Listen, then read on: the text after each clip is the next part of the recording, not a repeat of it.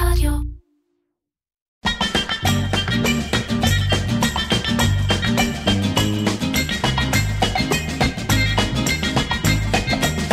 אירקצ'ר, קריאיטיב פודקאסט עם מירן פחמן. אהלן, שרי סימן טוב. אהלן מירן. מה המצב? אתה זוכר פעם פרסומת שאמרו חצב? הנה, אני כבר מסגירה את הקונטקסט של השנים. רק דיסקונט? נדמה לי לאומי, וזה היה עם טיסלם, נדמה לי. עם טיסלם? למה נראה לי דיסקונט? אולי דיסקונט, אני לא זוכרת. נכון, נכון. מה המצב חצב? זה היה... היה משהו כזה, כן, נכון. כן. אז וואו, אז קודם כל אני נרגש שאת פה. למה? כי את יודעת שאת כאילו נחשבת, יש לך שם, שרי סימן טוב הגדולה. תשמע, אני לא יודעת, אנחנו מדברים על עכשיו, אני כבר כל כך הרבה שנים לא בסדרה המרכזית, בוא נקרא לזה ככה. כן, אבל אין הרבה פרסומאים ופרסומאיות שככה חוקקו את שמה. בשבוע, דרך אגב, ראיתי, אני לא הכרתי אותו באופן אישי, מיקי קאופמן. מיקי קאופמן, כן. אני רק זוכר הוא נפטר שבוע שעבר. הוא נפטר לפני שבוע, כן. רק זוכר את המאותות, שהיה לו טור באותות, אבל לא הכרתי אותו, דור שלא הכרתי. אבל כאילו, אתה יודע, מסתובבים המון פרסומאים ואנשי קריאיטיב, ובסוף מעטים מצליחים להגיד שהם אבן דרך, אז אני חושב ששרי סימן טוב זה שם שגם מי שלא פגש יודע שיש שרי סימן טוב, והיא תדבר על זה, עשתה הרבה דברים גדולים ויפים, ועדיין עושה, תכף נשמע מה את עושה היום. אבל אפרופו, אם אני יכולה, אפרופו אבן דרך ומיקי קאופמן, כן, אפשר הכל, בטח. אני יכולה להקדיש את הפודקאסט הזה? בוודאי. למישהי שלא הכרתי. כן. לאמא של מיקי קאופמן, שמה אולי קאופמן, והיא בעצם הראשונה שפתחה משרד, האישה הראשונה שבעצם פתחה משרד פרסום בישראל. ועל שמה, אוקיי, אולי קאופמן, זה בעצם שם המשרד. באמת? לא נעתי. ב-1938. ב-36 או 35 היא פתחה משרד בווינה, שגם זה היה מאוד מאוד חריג, גם לתקופה. והיא עלתה לארץ, זה גם סיפור, והקימה פה את המשרד, ואחר כך הבן שלה המשיך, שזה מיקי, והבת שלה, דורית. וואלה, זה מרים לנו להנחתה. כן. כי חלק מהסיבה, בוא נגיד הסיבה שהזמנתי אותך דווקא היום, כי אנחנו ממש קצת בשלהי יום האישה. שבוע יום האישה. כן. וככה חשבתי שנדבר גם על זה. כי את גם מייצגת וגם תכף נשמע, בגלל שאת ותיקה זה שם יפה לזה שאת הרבה זמן כבר בענף. כן. אז את גם יודעת לספר קצת מה היה ומה באמצע ומה עכשיו ואיפה אנחנו עומדים, ואת גם סוג של חלוצה מהבחינה הזאת, אמנם לא היית לבד, אבל נכון, לא היו המון מנהלות קריאיטיב נגיד. לא היו המון, אבל היו. אני החלפתי מנהלת קריאיטיב. כן, אומר, לא היית לבד, אבל כאילו לא היו המון. אבל נתחיל כהרגלנו, ואפשר גם זה, את רוצה לחבר עם הספונסרשיפ שלנו, רגע לדבר על freelancing.com, כי היום את בעצם פרילנסית. אני פרילנס כבר 18 שנה. כן. אז בוא נדבר קצת על זה. א', אם רוצים לחבר רגע, אז את חושבת שגם בעולם הפרילנס יש הבדל בין גברים לנשים, כי אחר כך נדבר, נגיד על משכורות ודברים ותנאים, אבל כשאת פרילנס, א', בכל פרויקט מחדש, את יכולה לתמחר את עצמך מחדש. נכון. את חושבת שיש הבדל בין פרילנסים גברים, בוא נגיד קודם כל, את קופירייטרית. אני קופירייטרית, אבל אני קצת עושה דברים שהם גם, מה שנקרא, יש פעולות הרחבה כבר בשנים האחרונות. כן. אז בעולם הפרילנס, את מרגישה, אחר כך נדבר על דברים אחרים, נשאר רגע בזווית של הפרילנס. את מרגישה שיש בכלל, זה בכלל משנה אם הפרילנס הוא גבר או אישה בעולם הזה? אני לא מרגישה את זה. אני מרגישה אולי באמת בעולמות של התמחור, והרבה פעמים אם אני בשיח עם פרילנסרים גברים, הם אומרים לי, מה, השתגעת, תקחי יותר, או תתמחרי, אבל אלה דברים שאני קצת שומעת. ולגבי בחירה בי או בגבר או באישה לפרויקט כזה או אחר, אני לא חושבת אני לא מכירה שיקולים כאלה ואחרים. השבוע ראיתי פרויקט שעשה דודו ארוש לאתנה, זאת אומרת שזה בכלל אירוע ספורט של נשים ומשרד הבריאות, והוא בעצם עמד מאחוריו. ואני עובדת על איזשהו סטארט-אפ של מכונית חשמלית. זה פרויקט מאוד מאוד מעניין. זאת אומרת, ממש כל החלוקה הזו המגדרית, אני לא חשה בה, אני עושה דברים לכאן ולכאן. דווקא מעניין שאמרת, את מקבלת את זה הרבה, שאת נגיד מגברים שאומרים לך מה זה, את מתמצת את עצמך נמוך? כן, זה דווקא, זה משהו שאני כן שומעת. וזה משהו את חושבת שבאמת אולי את בוחרת נמוך? אני לא יודעת, כי אני אף פעם לא יודעת. אין לי מחירון, שאומרים לי, תני לי מחירון, אין מחירון הרי. זה מאוד מאוד תלוי, מה המשימה, מי הגורם שעומד מאחוריה. לא, קודם כל את אומרת מספר. אם יש אומרים לך כן, את אומרת לו דולר. מנסה. מנסה, כן. רואה איפה זה פוגש אותו. כן. אני לא טובה בזה. אני חושבת שזה שריר שאני צריכה יותר לחזק אותו, ואני עדיין לומדת, כן.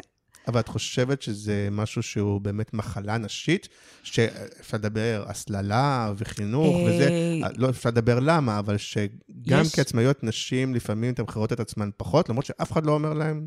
אני חושבת שכן, יש למשל מיזם מאוד מצליח של רונית כפיר. כן. שהיא גם קריינית, אבל היא גם מעצבת פנים. נעים לי מאוד. כן, בדיוק. ובעצם היא הציפה את הנושא הזה. ועל זה היא מדברת, ועל זה היא מרצה, ואת זה היא מקדמת. ויש לזה ביקוש. אז כנראה שכן, שאנחנו באיזשהו מקום אולי under... אז זה יהיה פתח אולי לתחילת השיחה. אז נגיד שכל החלק הזה הוא באמת בשיתוף freelancing.com, אתר הפרילנסים הישראלי, אם אתם קופרייטרים, מעצבים, עורכים, במאים, צלמים, כל מה שקשור תוכן, אתם מוזמנים להיכנס ל-freelancing.com, לפתוח כרטיס בחינם ולהתחיל לקבל הצעות לפרילנס שנמצאות בכל יום יש לפחות אחת. יש גם אפשרות למנוי פרימיום. יש לך פרימיום? לא. פרימיום בתשלום. אני חושבת, 30 שקל, נכון? כן. לא, בתשלום, אני חושבת שכן. בתשלום נמוך.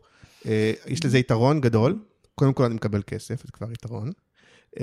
ושתיים, מי שעושה מנוי פרימיום, הוא בעצם מקבל אפשרות לגשת לכל הצעה שמתפרסמת בלוח יומיים לפני כולם, שזה יתרון משמעותי. בתור אחד שגם מפרסם לפעמים, כי אני לפעמים נעזר בפרילנסים. אז באמת, ביומיים הראשונים אתה מקבל הרבה, והרבה פעמים מה שבא אחרי היומיים אתה תלוי כמה קיבלת, אבל באמת שזה יתרון משמעותי, וגם הפוך, אם אתם בעצמכם מחפשים ספקים או פרילנסים בתחומים האלה, אתם יכולים להיכנס, לפרסם הודעה בחינם לגמרי, לבחור בדיוק למי זה יגיע, וזה יגיע, ותודה רבה, ונגיד תודה רבה גם לאדיו, שמשווקים את ספוטיפיי בישראל, ואנחנו בפרק 202, וואו. לדעתי. מירן, אתה לדעתי על סף קבלת פרס מפעל חיים. אני על סף, איך קוראים לה? הנפילה, איך קראו לו? שבתיאטרון הסמטה, את בטוח יודעת. שהוא רץ עם זה... כן. איך קוראים לו? קום קשת וענן, איך קוראים לו? ניקו ניטאי. ניקו ניטאי, כן. אז אני תכף אהיה כזה, ניקו ניטאי כזה. גם עם הזקן, אני כבר מתחיל להיות מוזנח כמוהו. אז אנחנו בפרק 202, ובאמת הפעם גם לרגל יום האישה, וגם בכלל, אז אנחנו מארחים את שרי סימנטוב, שנשמע בהמשך. למי שאוהב, כי אני מאוד לשמוע סיפורים, אז נשמע גם את הסיפור שלה, את ההתחלה ואת האמצע, ואיך הגיע להיות מנהלת קריאיטיב וכל הדבר הזה, אבל אנחנו רוצים קצת להתחיל ולדבר על נשים בעולם הפרסום. ויש בזה כל מיני זוויות, יש את הזווית הקריאיטיבית, יש בזה את הזווית הניהולית, אולי, את יודעת מה, אולי נתחבר דווקא אקטואלי, למאמר שפרסמה השבוע ענת ביין. כן. ראית המאמר? כן. אני אנסה לתאר, ותגידי אם אני מדייק, ענת ביין בעצם היה איזה מין גיליון מיוחד של גלובס, שבו הם בחרו את הנשים המובילות בכל תחום, בנקאות, הייטק, בלה בלה בלה, וענת ביין הייתה אמורה לבחור, אני מניח, בתחום הפרסום, והיא כתבה שהיא לא בחרה, כי היא חושבת שתחום הפרסום לא ממש הצליח לעבור את השלב, הוא עדיין תחום קצת שוביניסטי, וקצת שולטים בו גברים, וזה נכון שיש מנכ"לית של משרד פרסום אחת, קרן בכר אמיתי בגיטם, אולי גם אליקה בזרמון, לא שני, יש כל מיני, ונגיד ודנה מדיבור, דנה קול, ויש את נירה שניידרמן, שיש לה משרד פרסום. אוקיי, אז יש כמה, אבל הטענה שלה הייתה שאין מספיק, שזה עדיין נשלט לרוב על ידי גברים, רוב המנכ"לים הם גברים וכדומה, ובתגובה, זה עורר שערה, נכון? כי בתגובה, לפחות שוב, התגובה הפומבית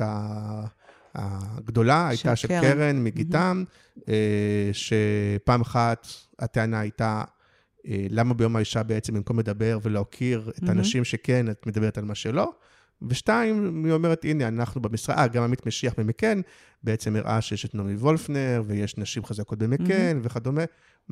איפה את בדיון הזה? אני באמת קראתי את המאמר וגם את התגובה אליו.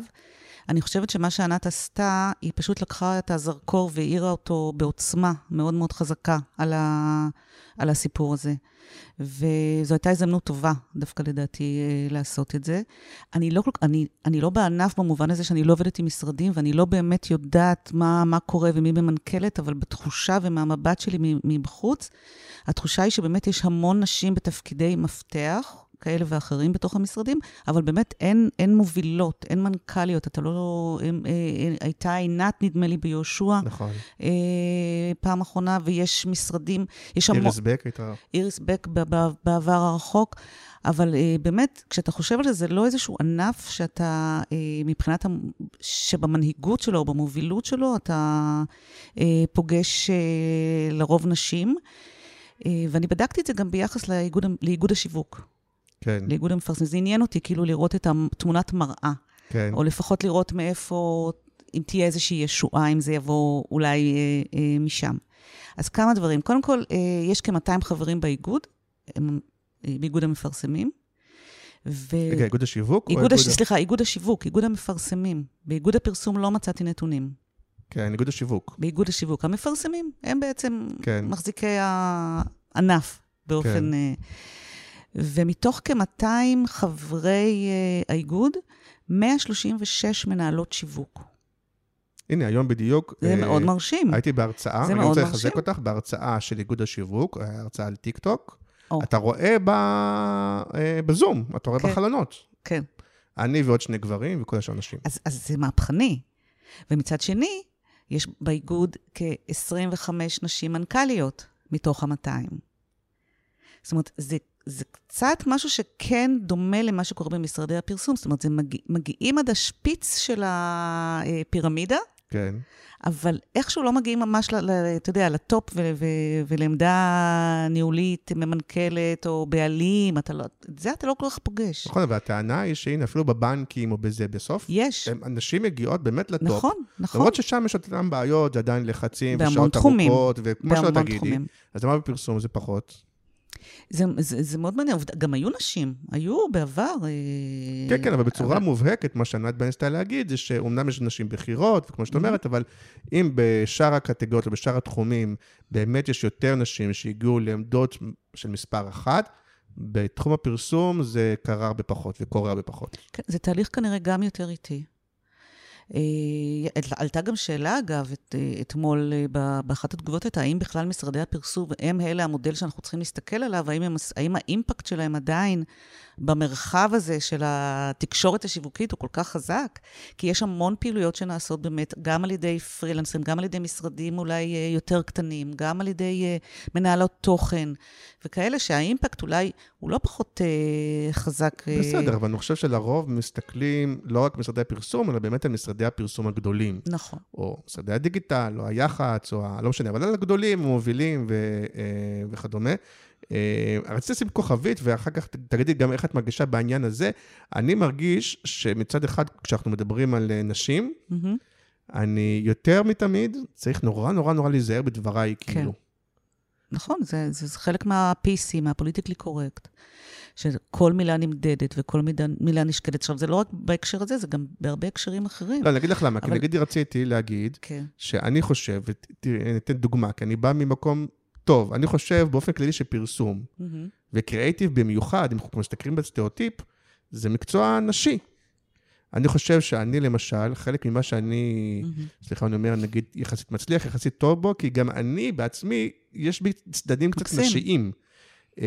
ואני לא אומר את זה, אני חושב שיש משהו גם בפסיכולוגיה, וכאילו באמת בהבנת הצרכן, ביצירתיות, ובאמפתיה, ובאינסייטים, ובזה, שאני מייחס, אבל א', גם את זה אני נזהר, כי פעם יכולת, אז אתה מייחס לגברים ולנשים, ואולי זה לא יפה להגיד, אבל את מסכימה איתי? אני מסכימה איתך, ואני מאוד מופתעת, שבאמת, בעיקר בקריאטיב, אנחנו לא פוגשים, לא מנהלות קריאטיב, אבל גם לא, שוב, ביחס למספר התקציבאיות נניח, או אולי גם פלנריות. אבל באמת, כשאתה נכנס למחלקת קריאטיב, אתה לא רואה שם נוכחות נשית מרשימה במיוחד. בפוגל זה היה קצת שונה, אבל תכף נדבר על זה, כי שם כן הייתה נוכחות. אני אבל חייבת לומר לך אני לא יודעת איך זה היום בעולם, אבל בעבר, שהייתי נוסעת לכנסים בינלאומיים של אוגילבי, הייתי האישה היחידה. זאת אומרת, בכלל מנהלת קריאטיב, הם הסתכלו עליי כמו על איזשהו חייזר, והם רובם היו גברים לבנים, והעובדה שאני אישה, וגם חלק מאוד התרשמו מזה ששירתתי בצבא, ושאלו אותי ממש אם הלכתי עם... כן, עם דרגות ונשק. דרגות ונשק וזה, אבל באמת הייתי אישה יחידה. וזה הדהים אותי, והם אמרו לי שזה כל כך לא... אין בכלל, אין כמעט נשים, לא בפוזיציות האלה, ולא בתפקידים האלה. אני יכול להגיד מהצד שלי... זה מטורף. שכן, רוב הקופרייטריות, גם פה יש את זה מין פעם הבחנה שהיא, לא יודע למה, אבל הרבה פעמים יש נגיד יותר ארטיות וקופים, נכון? לא בזה, אבל כן. שגם זה לא ברור לי למה, כי באמת, כתיבה בעיניי היא, עוד פעם, היא תכונה נשית, ובמובן טוב. אני לא יודעת, היא גם וגם. ואני גם יכול להעיד שרוב הקופרייטריות הטובות שהכרתי, גם אלה שבסוף נשאר, הן באמת מצוינות, הן באמת מעולות יותר אני לא רוצה להזכיר שמות כדי לא לשכוח, אבל הקופרייטריות שאנחנו מכירים, נציין דלית, כי אני יודע שהיא חברה טובה שלך. אבל גם הזה, הן מעולות. דלית, ורד, כן. זה קטע שאין יותר, כאילו. אני לא יודעת, אני באמת, מעט מפגשים שהיו לי מנהלי קריאטיב או בעלי משרדים בשנים האחרונות, היה לא מעט בכי ונהי. אבל לא בהקשר של קריאטיב בנים או קריאטיב בנות, הקריאטיב בכלל, על קופירייטרים בכלל, על דלות הכתיבה, כאילו על אופקים מאוד מאוד צרים, על התמסרות לתפקיד שהיא מאוד מאוד מינימליסטית, המון טענות, וכולם דיברו איתי באמת שפעם זה לא היה ככה. אני שמעתי את זה גם מבמאים שעובדים עם קריאטיב, וגם עם... אז אני לא יודעת אם לשייך את זה לתכונה נשית או גברית, ואני לא יודעת אם העניין של פעם כתבו יותר, כאילו, שיש כאלה מאורות שהמשיכו ובזכות הכישרון שלהם והם השאירו חותם, אני לא יודעת אם זאת חלוקה גברית או נשית בהקשר הזה. יחד עם זאת אני רוצה להגיד משהו, כדי שיהיה קצת מעניין, שיהיה קצת תגובות, שקצת יכנסו בי, אני לא יכול להתאפק. תגידי לי אם זה נורא והיום, אני פה בחששות. אני חושב שרוב הקופרייטריות שהכרתי, וגם אלה שהם נשארו, ובאמת, הן יותר טובות מרוב הקופרייטרים שהכרתי. וואלה. יחד עם זאת, אני חושב שפה ושם, כשאני שומע קופרייטריות שלא כל כך הצליחו, והרבה פעמים נתלות בזה שהן נשים וזה וזה, אני חושב, רובן, לא מכיר את כולן, אבל רובן בין זה קצת תירוצים. כלומר, אני חושב שדווקא כשיש קופרייטרית מוכשרת, טובה, חרוצה, מתנפלים עליה. ואני חושב שלפעמים משתמשים, נגיד, בטיעון הזה של אנשים, זה כאילו קצת תירוץ לאולי לא היא טובה מספיק, או חרוצה מספיק, או מוכשרת מספיק. אני לא כל כך מכירה את זה, אז אני לא יודעת. זאת אומרת, אני באמת לא מכירה את זה.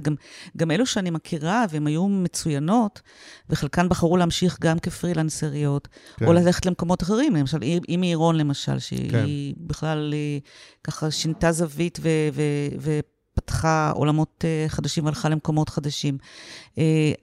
ויש עוד כאלה, ויעל גלאי ומיכל אלמוג, הם בנות שהן היו מאוד מאוד מוכשרות, הם עבדו איתי, וכל אחת עשתה את הבחירות שלה גם בהמשך.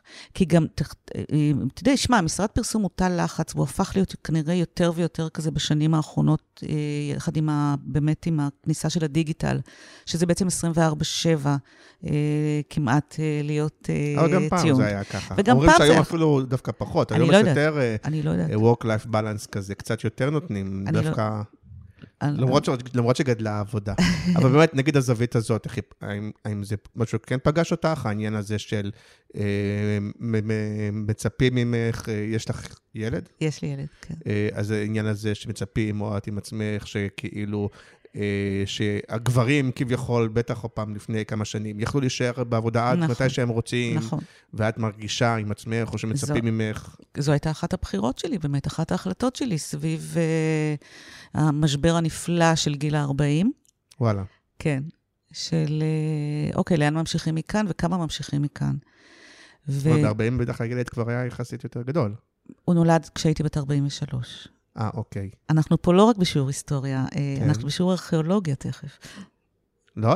מבחינת השכבות שאנחנו נגיע. אוקיי.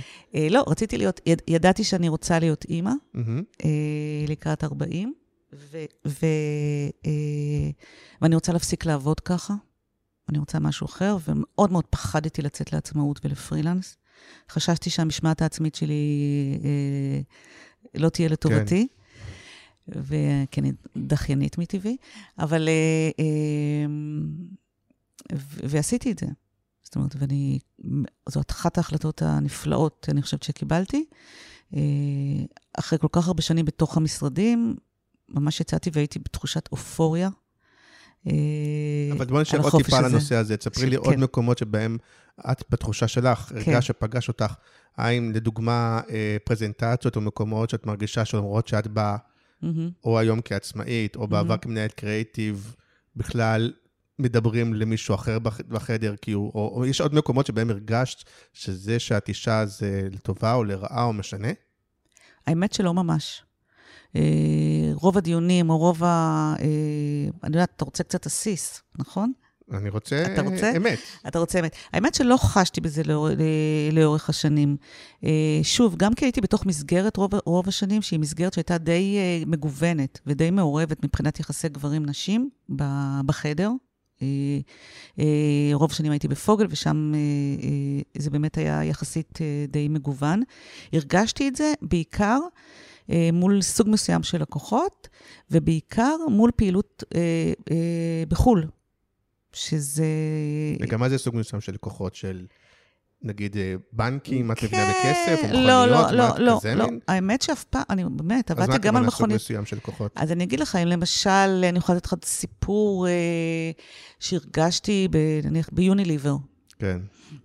עבדנו על התקציב של בדין, ונסענו לפגישה במשרדי יוניליבר בלונדון, שם ישבו הפיקוד העליון של כל האזור שלנו, והייתי אישה יחידה, בישיבה לדעתי עם 15 גברים לבנים, והם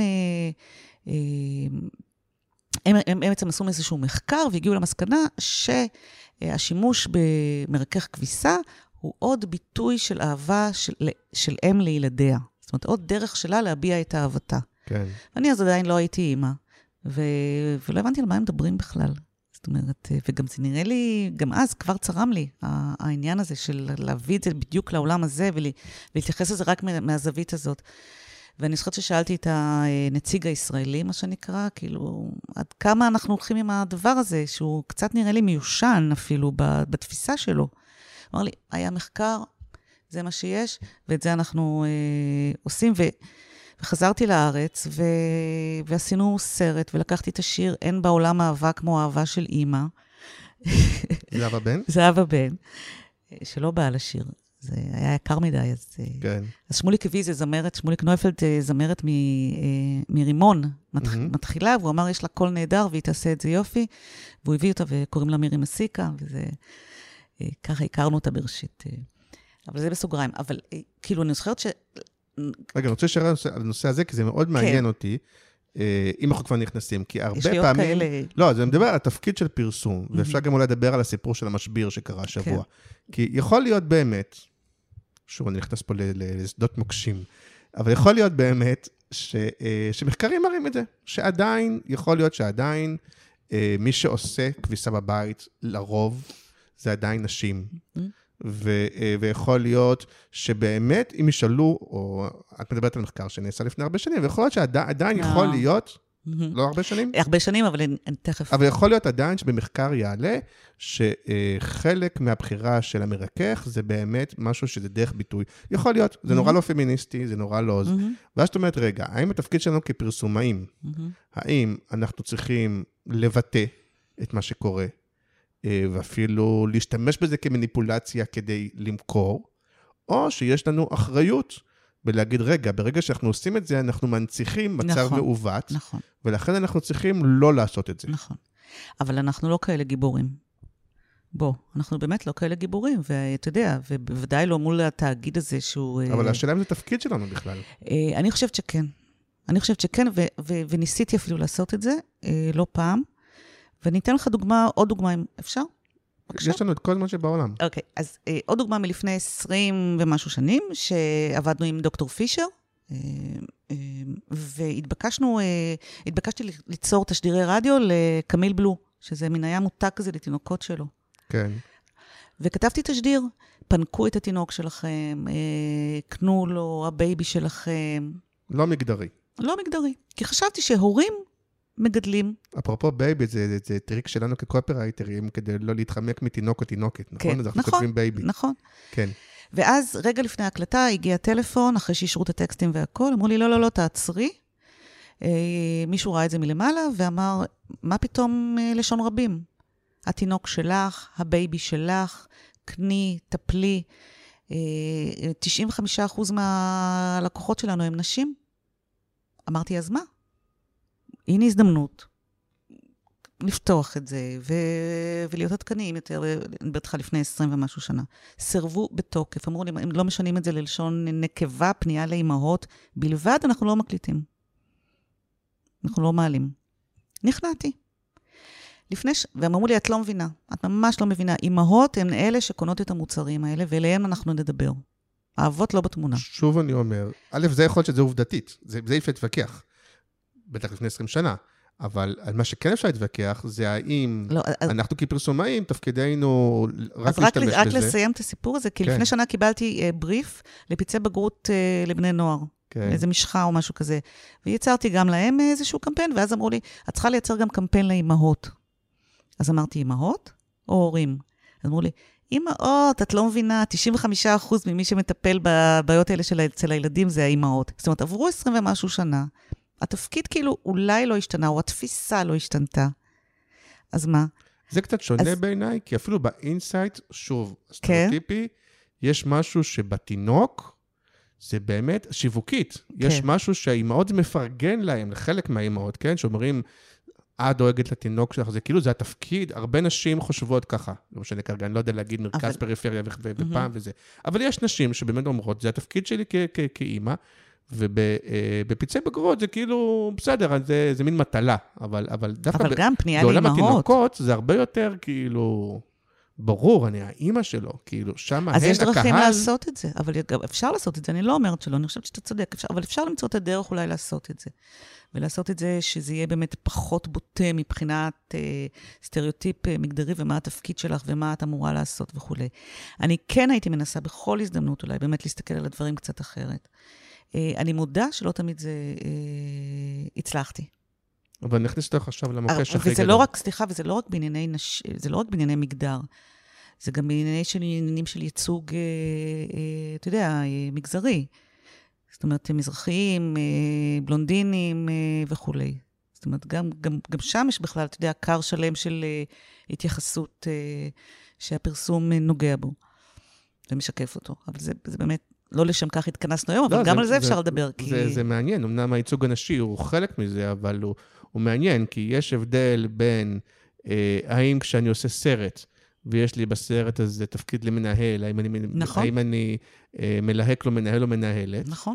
ויש הבדל בין אם אני, ששם אתה יכול להגיד, בואו לא נעשה את בעיניי זה אפילו יותר מעניין, כי זה יותר מעניין בעין, אנחנו בקריאיטיב.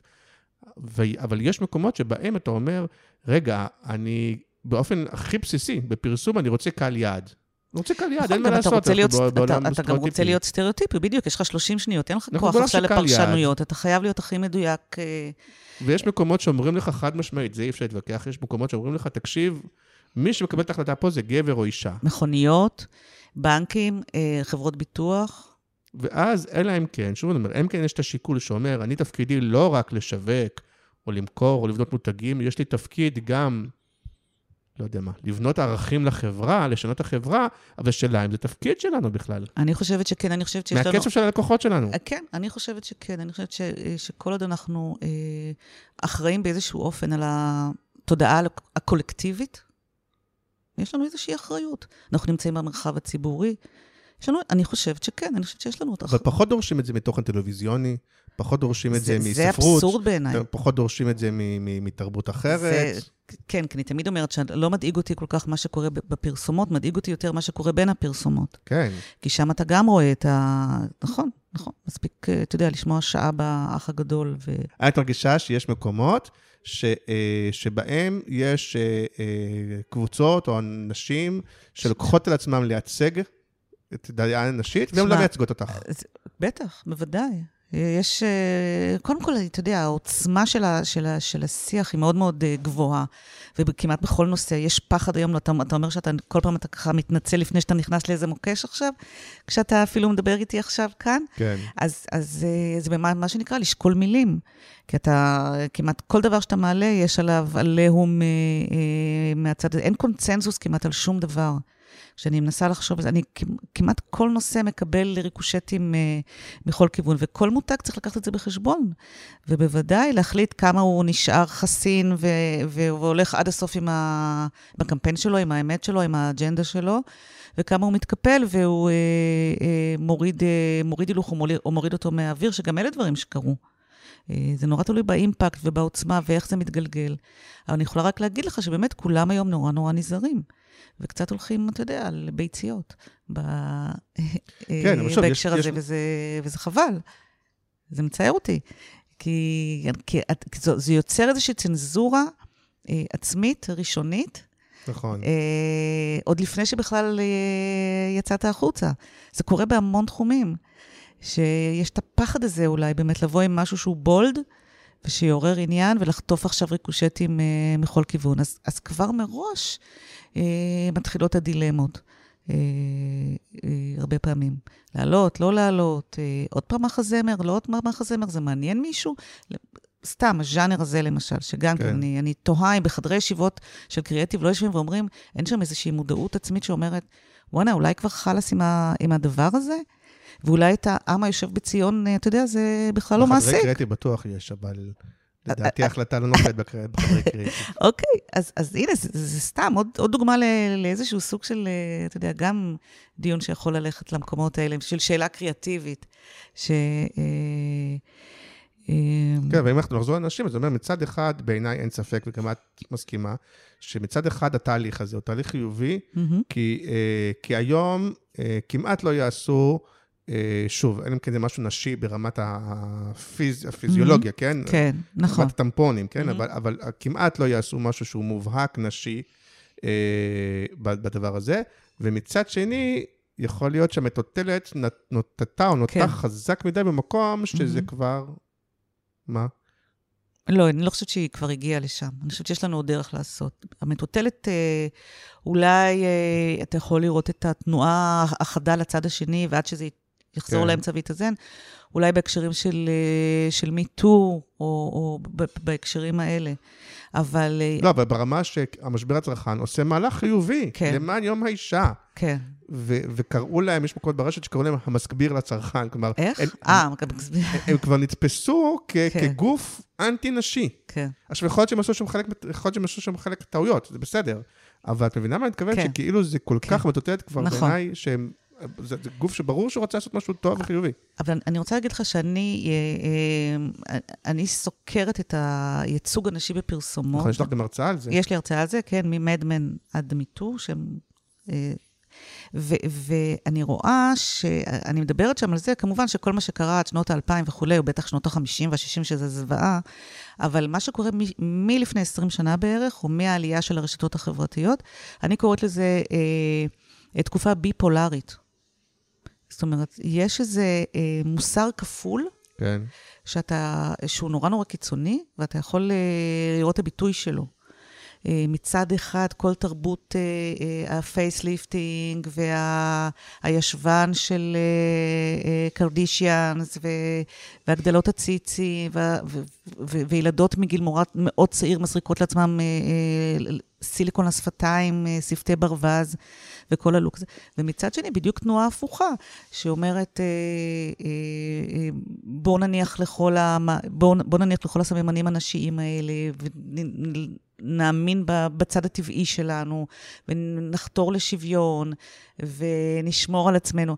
זאת אומרת, יש לדעתי איזשהו בלבול שאנחנו עדיין, המטוטלת הזאת עוד לא התיישרה, והיא באמת הולכת לקצוות. אז יש קבוצות כאלה ויש קבוצות כאלה, וזה הכל נעשה מאוד מאוד קיצוני, גם בהיבט הזה. נכון, אבל נהוג לחשוב, ושוב, זה חלק מהמחשבה היום שככה צריך לחשוב, כן, אבל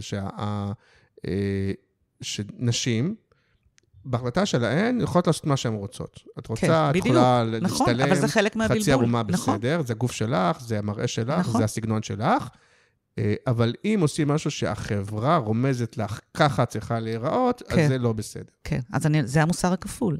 זה הבלבול, זה הביפולריות הזאת שאני מדברת עליה, שהיא באמת לא ברורה. אני חושבת שהרבה בחורות, עכשיו עברתי למשל, אני עובדת עכשיו על פרויקט עם אנה זק.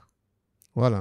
כן, קמפיין. היום בערב נראה היום מה בערב קרה נראה, לה. כן, גם אני אראה היום בערב מה קרה לה. לא פגשתי אותה, אבל אני עושה את יש לה דמות וירטואלית. לא, אז כן, לא על הדמות. על הדמות שלה, הייתי ביום צילום, הכל, לא בקשר. אבל גם משהו שהוא באמת, מצד אחד מאוד, זה מוצרים נשיים, זה איפור, זה קרמים, זה כל מה שקשור לעולם הזה. אז אין שם הרבה מקום, אני ניסיתי קצת להביא, אתה יודע, איזושהי אמירה אולי קצת חדשה או משהו כזה, וזה גם, זה קשה. כי כמו שאנחנו חוזרים רגע אחורה, יש פה קהל לקוחות, בנות 10, מתות על הדברים האלה, עסוקות כל היום באיך להסתכל על עצמן, מה הדימוי שלהם באינסטגרם. אז גם, אני אומרת אותם, זה מצב שהוא מאוד, הוא גם וגם. מצד אחד באמת, החופש לעשות מה שאת רוצה ולהיות איך שאת רוצה, ומצד שני, המבט הגברי עדיין קיים, והוא מאוד מכעיס כשאנחנו רואים אותו ושהוא שקוף, ושאנחנו רואים שזה נעשה מתוך עיניים גבריות או ממבט שוביניסטי. באופן עקרוני, כמה את חושבת שרצוי שהקופירייטר או הקופירייטרית יהיו כמה שיותר קרובים לקהל היעד שלהם? למשל, אם מפרסמים קרמים, לא חובה, אבל אם עדיף שזאת תהיה אישה. או אם מפרסמים קרם לבת 16, האם עדיף שהקופירייטרית תהיה צעירה קרובה לגיל? כמה יש לזה משמעות לדעתך, או כמה זה? את אומרת, לא, איש מקצוע זה איש מקצוע, זה בכלל לא משנה. נשמע, עשיתי כל כך הרבה דברים, שלא הייתי קרובה לקהל המטרה הטבעי שלהם, ולמדתי את הנושאים, והצלחתי, אני חושבת שזה חלק מהיכולות שלנו וחלק מהתפקיד שלנו. הרי ז'ול ורן, לא באמת, אתה יודע, ירד 70,000 מייל מתחת למים. כן. וגם לא עבר את העולם, לא שאנחנו משווים, כאילו, היכולת הזאת באמת להיכנס, קודם כל זה, אני מאוד אוהבת בריפים שהם גם, אתה יודע, מביאים איתם תובנות וידע, אבל יש דברים שאני יודעת שאני כבר לא אעשה. לא, אבל אם עכשיו את מנהלת שיווק של חברת קרמים לבנות 18, ואת יכולה לבחור. קופירייטר או קופירייטרית. את יכולה לבחור. באוטומט אני אבחר קופירייטרית צעירה. האם זה יהיה מישהו בן 50 או מישהו בן 25. אז אני לא אקח אותך, אני מניחה. כן. למרות שדווקא אני באופן אישי, יש לי... כן, יש לך שליטה בתחום הזה? סתם, הכי לא. כן. לא, אבל נכון, באופן טבעי, אני אבחר באמת במישהי שהיא צעירה וקרובה לגילים האיתי. אבל לא בטוח שהיא גם תקבל שם את התוצרים הכי טובים. יכול להיות שאפילו אתה, כי יש לך ילדה בגיל הזה, או כי אתה עשית לא מעט קוסמטיקה בעברך, אתה תצליח לייצר איזשהו חיבור. לא יודעת. לא, אבל אפילו דוגמה, אמרתי נגיד על האימהות המאוחרת, שנגיד יחסית שזה לא ידעתי, אבל אני מניח שכתבת הרבה פרסומות להורים. נכון. האם נגיד אחרי שנהיית אימא בעצמך, את אמרת לעצמך, וואלה, יש פה תובנות ואינסייטים שלא ידעתי, לא הכרתי אותם לפני שנהייתי בעצמי. לא חושבת. לא זוכרת כאלה הערות. לא זוכרת כאלה הערות של טלטלו אותי ואמרתי, וואו, יש פה איזושהי תובנה עכשיו כשאני אימא ואני מבינה את זה יותר. כי גם לפני שהייתי אימא, ונניח עבדנו על מותג כמו אוף טוב. כן. כן? שזה שניצל מוכן, ואיך להכניס אותו הביתה, כי גם שניצלים אמהות מכינות באהבה, וזה הדרך שלהם להביע את אהבתן לילדים וכו' וכו'. אז באמת הייתה תובנה שאנחנו בעצם בעסקי... כי את מג'נגלת כל היום. כל היום, ואת... אז לא, כן. אז כאילו הנה פה תרגיעי, אנחנו בכלל בעסקי... איך אמר? אנחנו בעסקי סורי המצפון ולא בעסקי האוכל. לא, אני זוכרת הבריפים של אז, זה כאילו, את מג'נגלת כל היום, אבל את מרגישה סורי מצפון, שאת נותנת לילד שלך אוכל מוכן, תעשייתי. אז הנה מוצר שהוא ירגיש שהוא אוכל אוכל בריא נכון, ביתי, נכון. בעוד שהוא קנוי, ואת תוכלי להתפנות לך לקריירה. נכון. עכשיו, הבריף עצמו הוא כאילו כבר בעייתי. למרות שהוא כל פעם, הוא שיקף, אני מאמין שהוא שיקף, הוא שיקף, עדיין קצת משקף, אבל הוא כן משקף איזה הלך רוח, בטח בזמנו. נכון, הוא משקף איזשהו, אבל אחר כך כבר ראית סרטים כאלה שאבות מכינים שניצלים, ומשה פרץ עושה את הכביסה בבית. נכון, למרות שהרבה פעמים עדיין זאת ההפרעה, כאילו, זה הקריאייטיב. כן, אבל ככל שנראה יותר כאלה, והילד זורר על BMW, נכון. פתאום אתה רואה דברים שלמה לא, הם גם משמשים איזה סוג של, אתה יודע, איזה מודל אפילו תת-מודע, ברגע שאתה שם את זה שם. זה... אבל שוב, זה משיקול, ובעיניי זה נכון, זה משיקול שיווקי, שאומר, אחד, יש גם אבות כאלה, שתיים, אני רוצה להיות מותג עכשווי, מודרני, ליברלי, טה-טה-טה-טה-טם. זה נותן לי נקודות כמותג. לא כי תפקידי לשנות את העם, אלא כי אני חושב שזה, ואם כרגע הקהל שלי, לצורך העניין, הוא קהל יותר שמרן, אני לא אגיד את זה, כי לקהל הזה, זה לא אוסף לי נקודות. זה פשוט צריך להיות שיקול עסקי, שיווקי, נטו. בסופו של דבר, כן, אבל אני עדיין אומרת, שאני עדיין חושבת שהתפקיד שלנו הוא כן לקחת איזושהי אחריות על זה. עוד פעם, כן, איפה שאפשר, אפילו אם זה בקטנה, אפילו... בוא נסכים שאיפה שאפשר, וזה לא משנה שיווקית לכאן או לכאן, אני חושבת שנדרשת ערנות לעניין הזה. זה ברור. שנדרשת ערנות, וכל אחד באמת שמקבל את הבריף ויחשוב באמת איפה התרומה הקטנה שלו לשינוי התודעתי הזה שהוא יכול לעשות. או איפה האחריות שלו לעניין הזה. אוקיי, עכשיו הזכר קודם מדמן בהרצאה שלך, אז את מרגישה שאת היית מה שנקרא בתקופת המדמן הישראלי, לא במובן שהיית בשנות ה-50. אל תיקח אותי אחורה כל כך. רגע, לא במובן שהיית בשנות ה-50, אלא במובן שהיית בשנות, מה שנקרא, שנות הפריחה. שנות הפריחה. המדמן הישראלי הוא שנות ה-80-90 נגיד, אבל אפילו ה-80, אז במובן הזה, לא במובן של... את מרגישה, נכון? זה מתי היה המדמן הישראלי. כן, אני חושבת שבאמת זכיתי להיות בתקופה שבאמת, אתה יודע, הפרסום המסורתי, קלאסי, עוד לפני, בדיוק על קו התפר עם הדיגיטל אחר כך, באמת. רגע, זה הזמן, ספרי לי רגע איך נכנסת לענף. איך נכנסתי לענף? ממש כזה, בכיתה א' כזה, אחרי הבת מצווה. לא כמו רעיון של צביקי בפוגל, אבל האמת שנכנסתי, לא ידעתי מה זה התפקיד הזה, שמעתי עליו במקרה, ממישהי, שאתמול במקרה גם פגשתי אותה. על איזה שנה בערך אנחנו מדברים? אנחנו מדברים על אמצע סוף שנות ה-80, של המאה הקודמת, של המאה ה-20. למדתי קולנוע באוניברסיטת תל אביב, לא סיימתי את התואר, והתברברתי בכל מיני משרות, ושמעתי על תפקיד כזה שנקרא באמת קופירייטר, ולא ידעתי בכלל מה זה, ומאוד התלהבתי, ובמקרה ראיתי יום אחד מודעה נדירה, קטנה שמחפשים קופירייטר חסר ניסיון, ומבקשים 60 מילים לשלוח לאיזה תא דואר עלום. וואלה, ולא למדת קופי בעצם. לא היה, אז גם איפה. אוקיי. ולא, לא היה אבודי וזה? לא חושבת אני בכלל הלכתי ללמוד קולנוע, כי רציתי ללמוד תקשורת, כי רציתי להיות עיתונאית, אבל כי רציתי להיות ירון לונדון, שאני הגדולה. כן. יש לך קצת את הלוק העיתונאי, תדעי לך. באמת? כן. לא. אז בסדר, אז רציתי להיות, כן, ירון לונדון לא בפרסונה כל כך, כאילו במנעד הכל כך רחב של נושאים שהוא עסק בהם. רגע, זה באמצע הסיפור על ה-60 מילים. אז שלחתי 60 מילים, יש לי אותם עד היום, ואין לי מושג אפילו לאן היה, ואז קיבלתי טלפון לבוא ולקחת קופי-טסט. כן.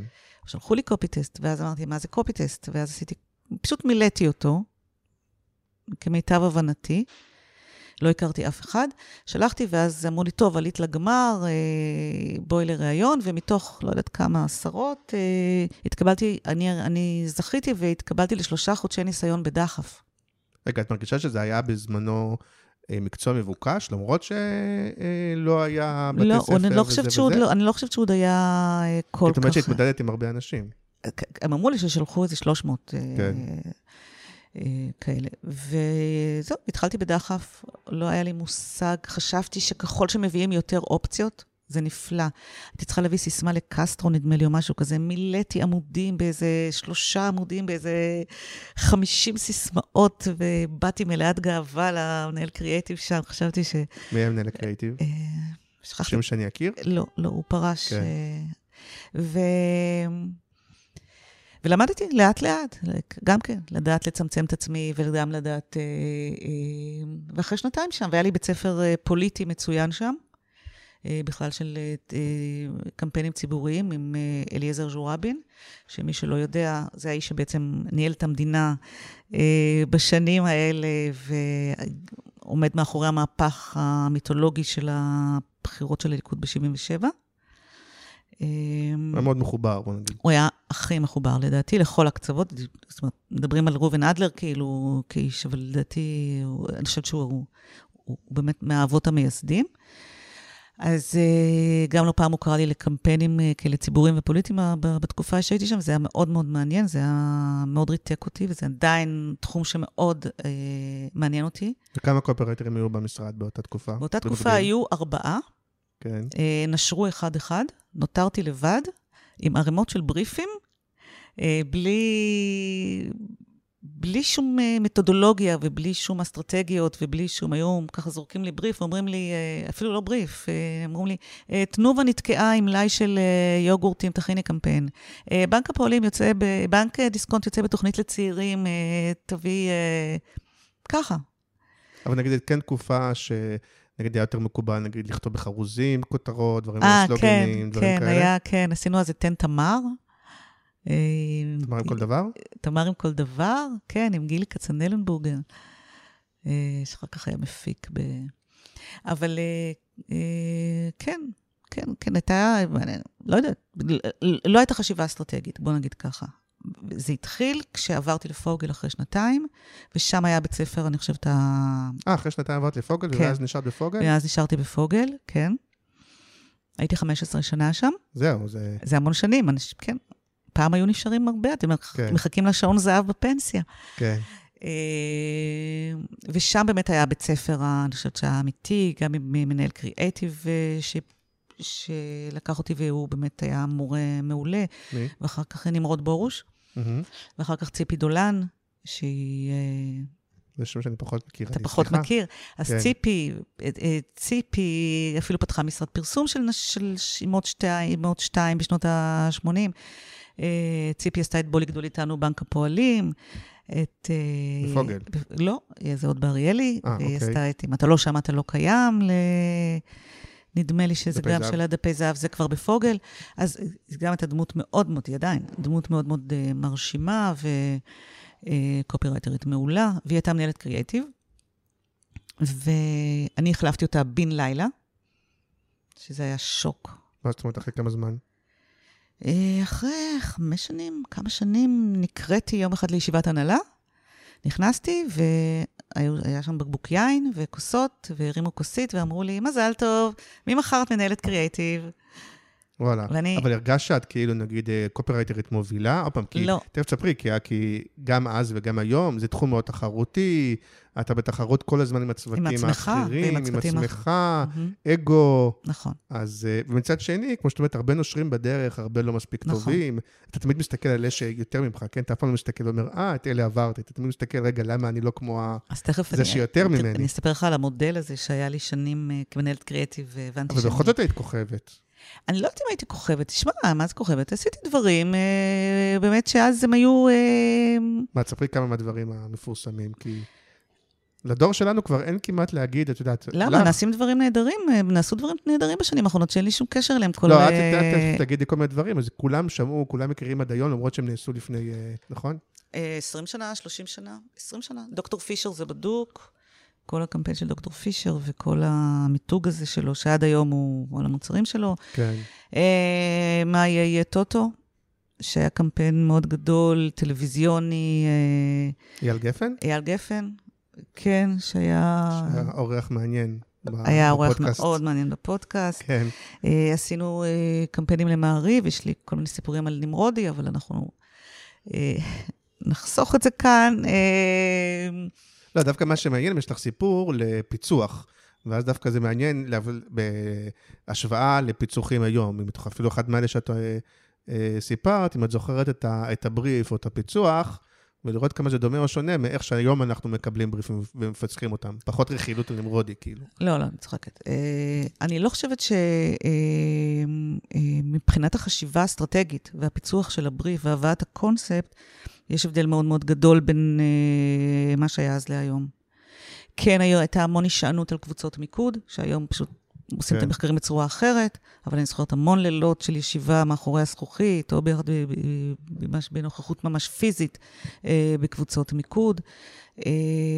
אז גם התחילו להיכנס כל מיני מתודולוגיות מחול, גם של חברות בינלאומיות שהתחילו להיכנס לארץ גם מצד הלקוחות, כמו הזכרתי את יוניליבר קודם שבאו עם המתודולוגיות שלהם, של כוכב הצפון, וכל מיני ברנד פרינט, וכל מיני שיטות עבודה, שבעצם נאלצנו להתאים את עצמנו אליהם. מאיפה הכרתם אותם? מאיפה נחשפתם אליהם? למי? לשיטות העבודה הגלובליות. יוניליבר היו לקוח של פוגל.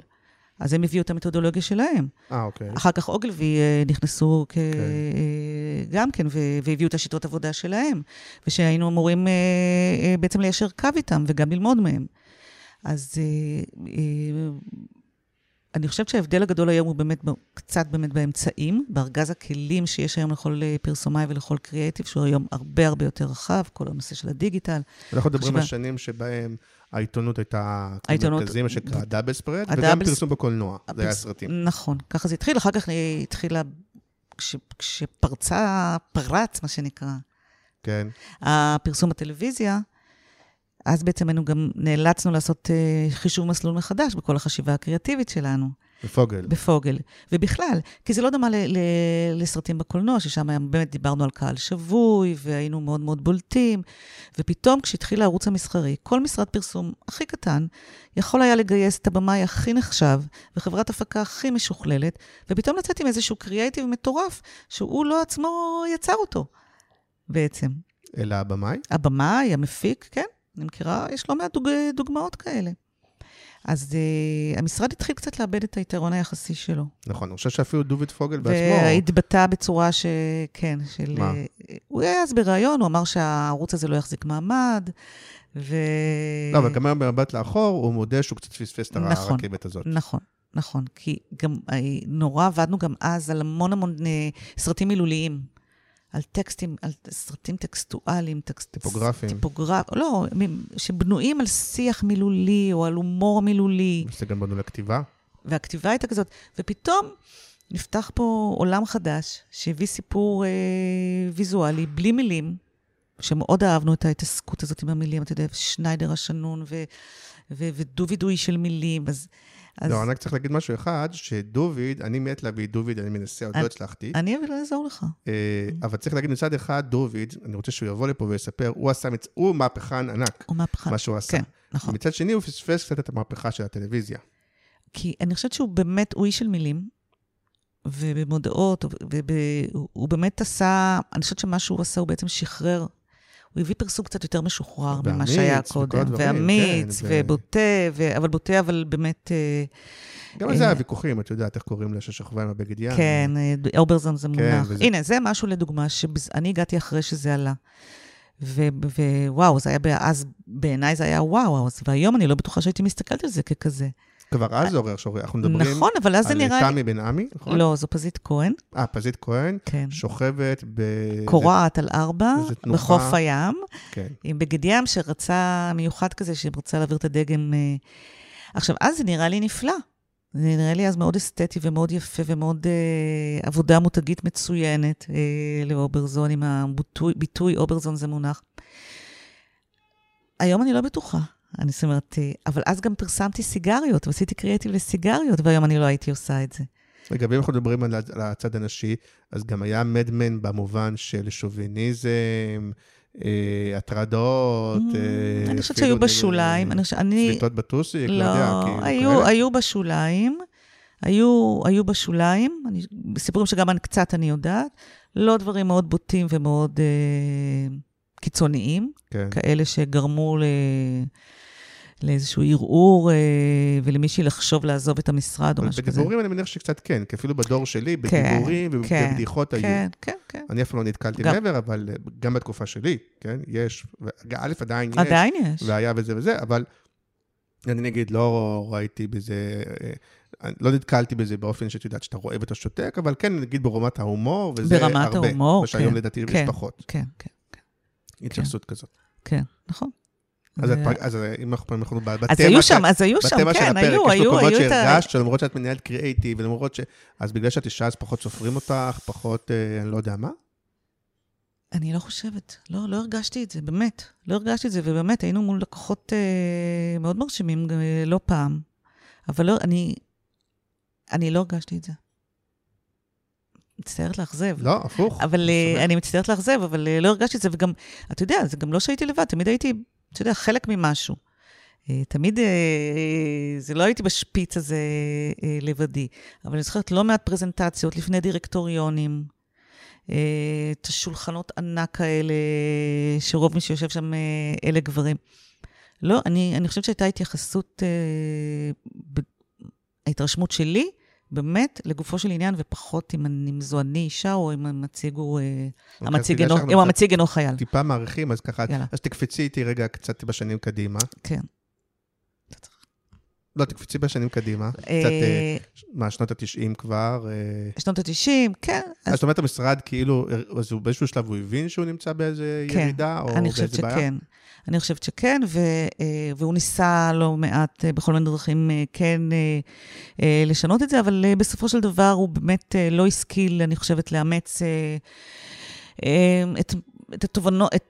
את המהלכים שהוא היה אמור לאמץ, אז... לא, אבל צריך להיות ישר, אולי, תגידי לי את, כי את המספר אחד בקריאייטיב, אז את אומרת הוא, אבל זה אולי אנחנו, כלומר, את היית שותפה לטוב ולרע בהכל, לא? הייתי שותפה לטוב ולרע בהכל.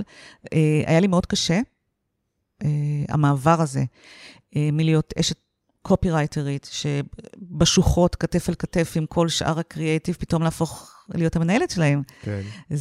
זה מאוד קשה. והיו שם כמה באמת מאוד דעתניים וקשים לניהול, שאני חושבת שדווקא זה שפה, אולי בגלל שהייתי מנהלת קריאייטיב עם נוכחות יותר נשית, כן למדתי לעבוד איתם וידעתי איך לעבוד איתם. כי זה כן עידן, שוב סטריאוטיפים והכל, אבל עידן שהוא עידן עם הרבה יותר אגו. אז אני למדתי, כן, אז זה כן ידעתי. לכל קופירייטר הולך טווס. אז כן ידעתי לעבוד איתם. איתם כן. היית קשוחה? לא, דווקא במובן הזה שידעתי איך, אני לא רוצה להגיד את המילה הזאת, להכיל, כי אני לא סובלת אותה. לא, אבל דווקא במובן של להגיד, הרעיון הזה לא מספיק טוב, ואז הוא יכול להיעלב, או לכעוס. אז ידעתי, אני חושבת איך להגיד את זה, וגם ידעתי איך לייצג אותם מול נוקשות, למשל, של הנהלה ותקציבאות, שזה היה מאוד מאוד קשה.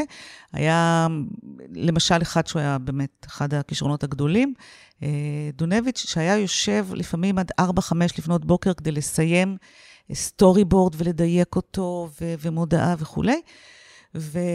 והייתי בקשר, ועד שזה לא היה ממש ככה יושב ואולי הולך הביתה, ואז מן הסתם הוא לא היה מגיע בבוקר לעבודה. תעקבו אחריו בפייסבוק, דרך אגב, רוני דונביץ' שווה לעקוב, כן. כן, ואז למשל הוא רב כישרונות, ואז הוא עשה את לך עכשיו. כן, הוא עושה דברים מדהים. לא, הוא איש מדהים. ודוביד לפעמים היה עומד בכניסה ב9 בבוקר, רוצה לראות שכולם מגיעים בזמן, והמשרד מתפקד, ואיפה רוני, ולמה רוני לא הגיע, ורוני מגיע לקראת הצהריים, והוא כועס עליו, ואני כאילו, אתה יודע. הוא עבד כל הלילה. הוא עבד כל הלילה, כאילו, עזוב. בוא. אז זה היה מאוד מאוד קשה בעניין הזה של הניהול ניהול היחסים בין ההנהלה, תקציבאות, פלנרים, קריאטיב, כי פעם הייתי רק קריאטיב, ופתאום אני צריכה להסתכל על כל המכלול, אני צריכה להסתכל על האינטרסים של המשרד, גם העסקיים, גם הכלכליים, לא רק הקריאטיביים. כן. זה שינוי פוזיציה שהוא מאוד מאוד קשה, זה בכלל תפקיד מאוד מאוד קשה,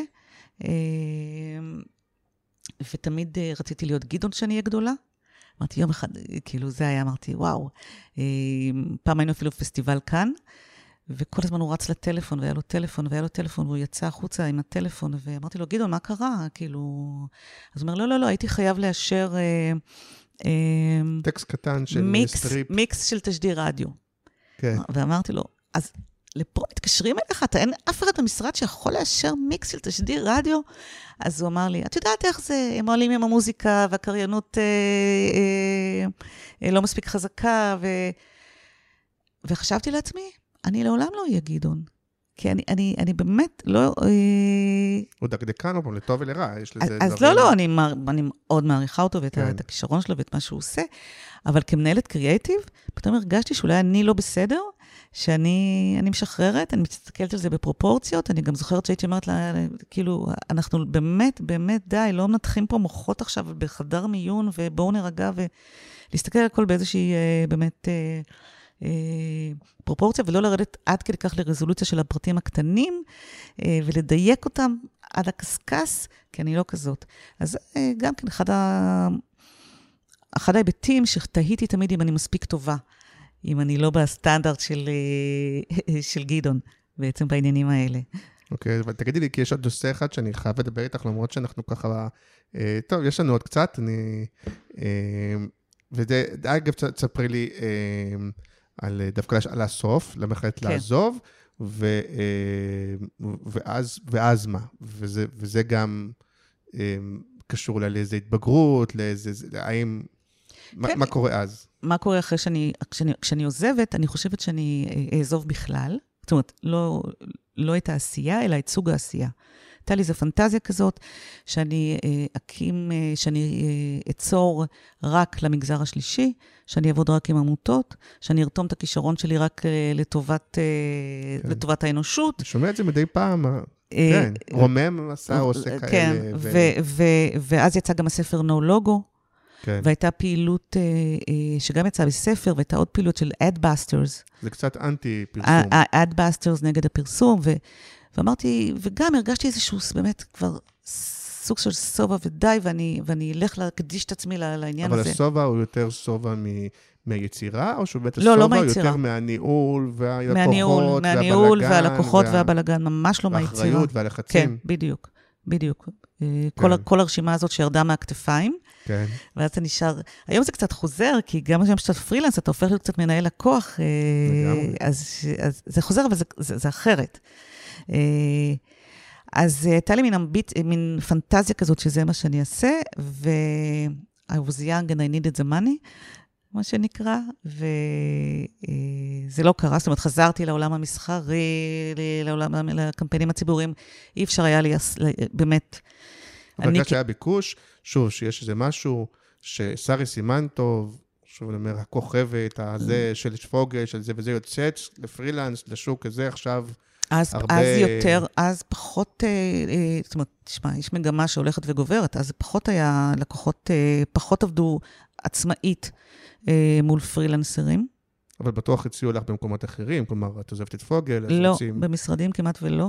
למה? כי פוגל כבר היה מותג שכאילו ירד בגלל זה? אני חושבת שהוא קצת ירד, אני גם חושבת שהוא קצת, אני כבר הייתי בת 40. הראשון שקבע איתי שבוע אחרי ואמר לי, בואי, מה שאת רוצה ודלתי פתוחה, וזה היה רובן אדלר. שהכרנו מעבודה אחרת שעשינו קודם.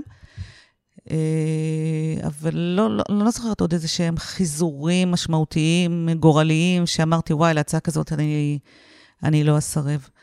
כי רציתי לך ככה לפני, קשקשתי עם רוני אפלבוים, ככה אמרת, תשלח לי שאלות וכאלה, ואז גם אפרופו עלה השאלה, וגם זה נושא שמצד אחד, האם לדבר עליו או לא, זה יפה או לא, ומצד שני אני אומר, אם נסתיר, אם לא נדבר עליו, צריך לדבר עליו, וזה הנושא גם של הגיל, או גילנות, אין לי בעיה לדבר עליו. אפרופו, נגיד, רוני ועד זה אותו דור בערך? כן. בטח. ואפילו אני שאני בן 46, ואני מסתכל, אז יש מה שאתה אומר, רגע, האם אפשר להתבגר בכלל, האם השוק עדיין נותן, האם ירצו, נכון. האם מתישהו כאילו אומרים עליך טוב, זה כבר לא... אני מאוד הייתי עסוקה בזה. מאוד הוטרדתי מזה בשנים האלה ובשנים האחרונות. אבל אני מופתעת. ואני אגיד לך גם, אין לי איזה מתכון להתבגרות, כן? איך לעשות את זה נכון. אני יכולה להגיד לך שמבחינתי, אני חושבת שדבר ראשון, קודם כל, זה סוג של מודעות עצמית.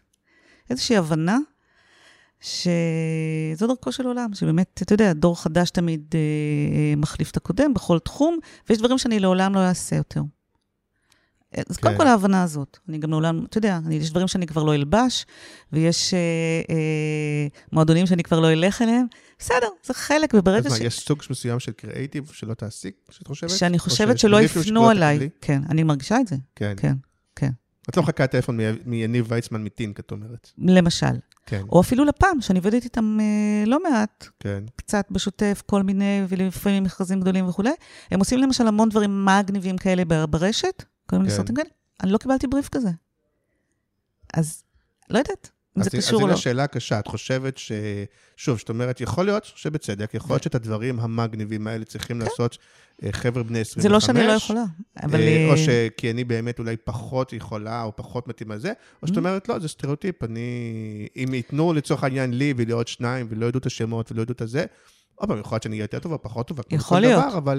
אבל זה לא באמת אישו. אני יכולה להגיד לך שבפעמים שיצא לי לשבת בשנים האלה, לעשות איזה סוג של מילואים, בוא נקרא לזה, או קראו לי לכבות שריפות במשרדים צעירים דיגיטליים, או כאלה קצת שהייתי. כן. מצאתי את עצמי לא פעם אף יותר גבוה מהקריאטיב שם, הצעיר. אבל מהצד השני אני יכול להגיד לך, שהיו מקומות שבהם כאילו לפעמים, אני זוכר, שהזמיעו פרילנסים כאילו מבוגרים, ופתאום ראית שהם באמת, הם באו עם המשחקי מילים, ואתה אומר, רגע, אתם כבר לא... לא, אני מדברת איתך, תשמע, אני גם עובדת, אני עובדת עם שני במאים צעירים בני 30, עכשיו על פרויקטים. את חושבת שעושים עוול בעצם לדור שלך מהבחינה הזאת? אני לא רוצה לדבר עליו, לא רוצה לדבר, עוד פעם, זה מין, אתה יודע, זה מין... זה דרכו של עולם והכל, ונכון. כן, אני לא יודעת אם עושים עוול, זה נורא, תשמע, יש פה עוד עניין, גם הם מפרסמים עצמם, מנהלי השיווק עצמם הם צעירים, הם לא מכירים אותי.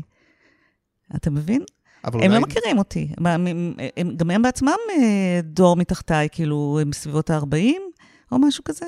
זהו, אבל אולי זה נכון, שאם היא נגיד שיותר צעירה, אבל כאלה שאומרת, אוקיי, אז אני אלך לתחום אחר, או אני תמיד מסתכל על אורי לברון. נכון. אז אני אומר, אוקיי, אז זה הולך לכיוון האסטרטגיה והייעוץ, ואמר לעצמו, טוב, אני אולי... אז גם אני עושה דברים שלא עשיתי קודם, המנעד של העבודה מאוד התרחב. אז תספרי לסיום מה את עושה היום בעצם.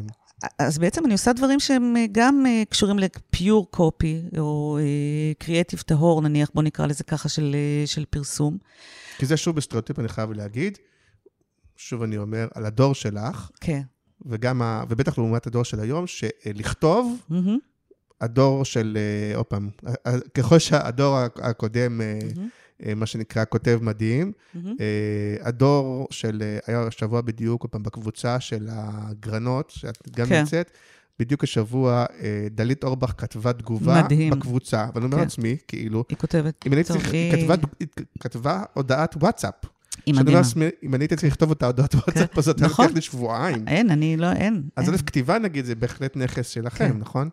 כן, אני מוצאת עצמי גם כותבת עכשיו. אני כותבת הנחיה לטקס של יום העצמאות בבית הנשיא. וואלה. כן, בשנה שנייה כבר. שזה לא משהו קופרייטר. רגע, אני קיבלתי לכתוב חוברת אמיתי, לכתוב חוברת לאזרחים ותיקים. את חושבת שזה מישהו ינסה לרמוז לי משהו?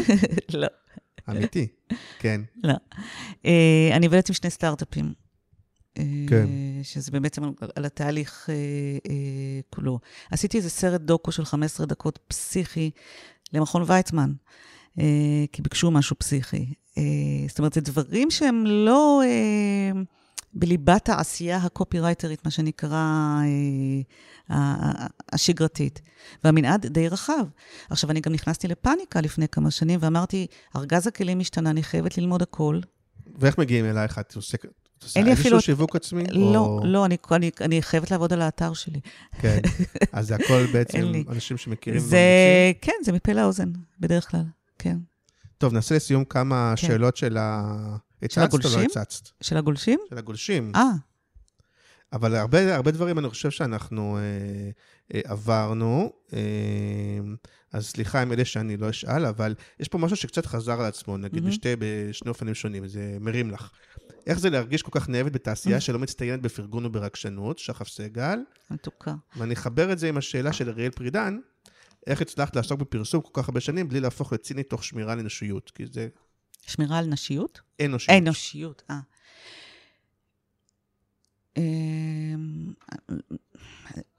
לא יודעת, תשמע, יש לי מין, קודם כל אני חושבת שיש לי נטייה כזאת לקחת דברים בפרופורציות. זאת אומרת, להבין שאנחנו באמת, אתה יודע, נורא קל להסתחרר מהעבודה שלנו ומהתפקיד שלנו.